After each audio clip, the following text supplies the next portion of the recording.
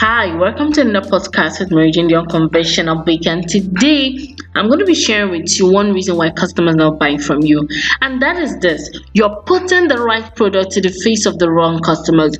I urge you, for you to get people to talk to you, buy from you, you need to find out what it is that they want. Okay, go back, do your assignment, try to find out what exactly it is that your customers want, provide it for them, and watch them come to buy from you. You do not need to impose what you want to sell to them, but rather you should find what it is that they want and sell it to them. That way you will make sales.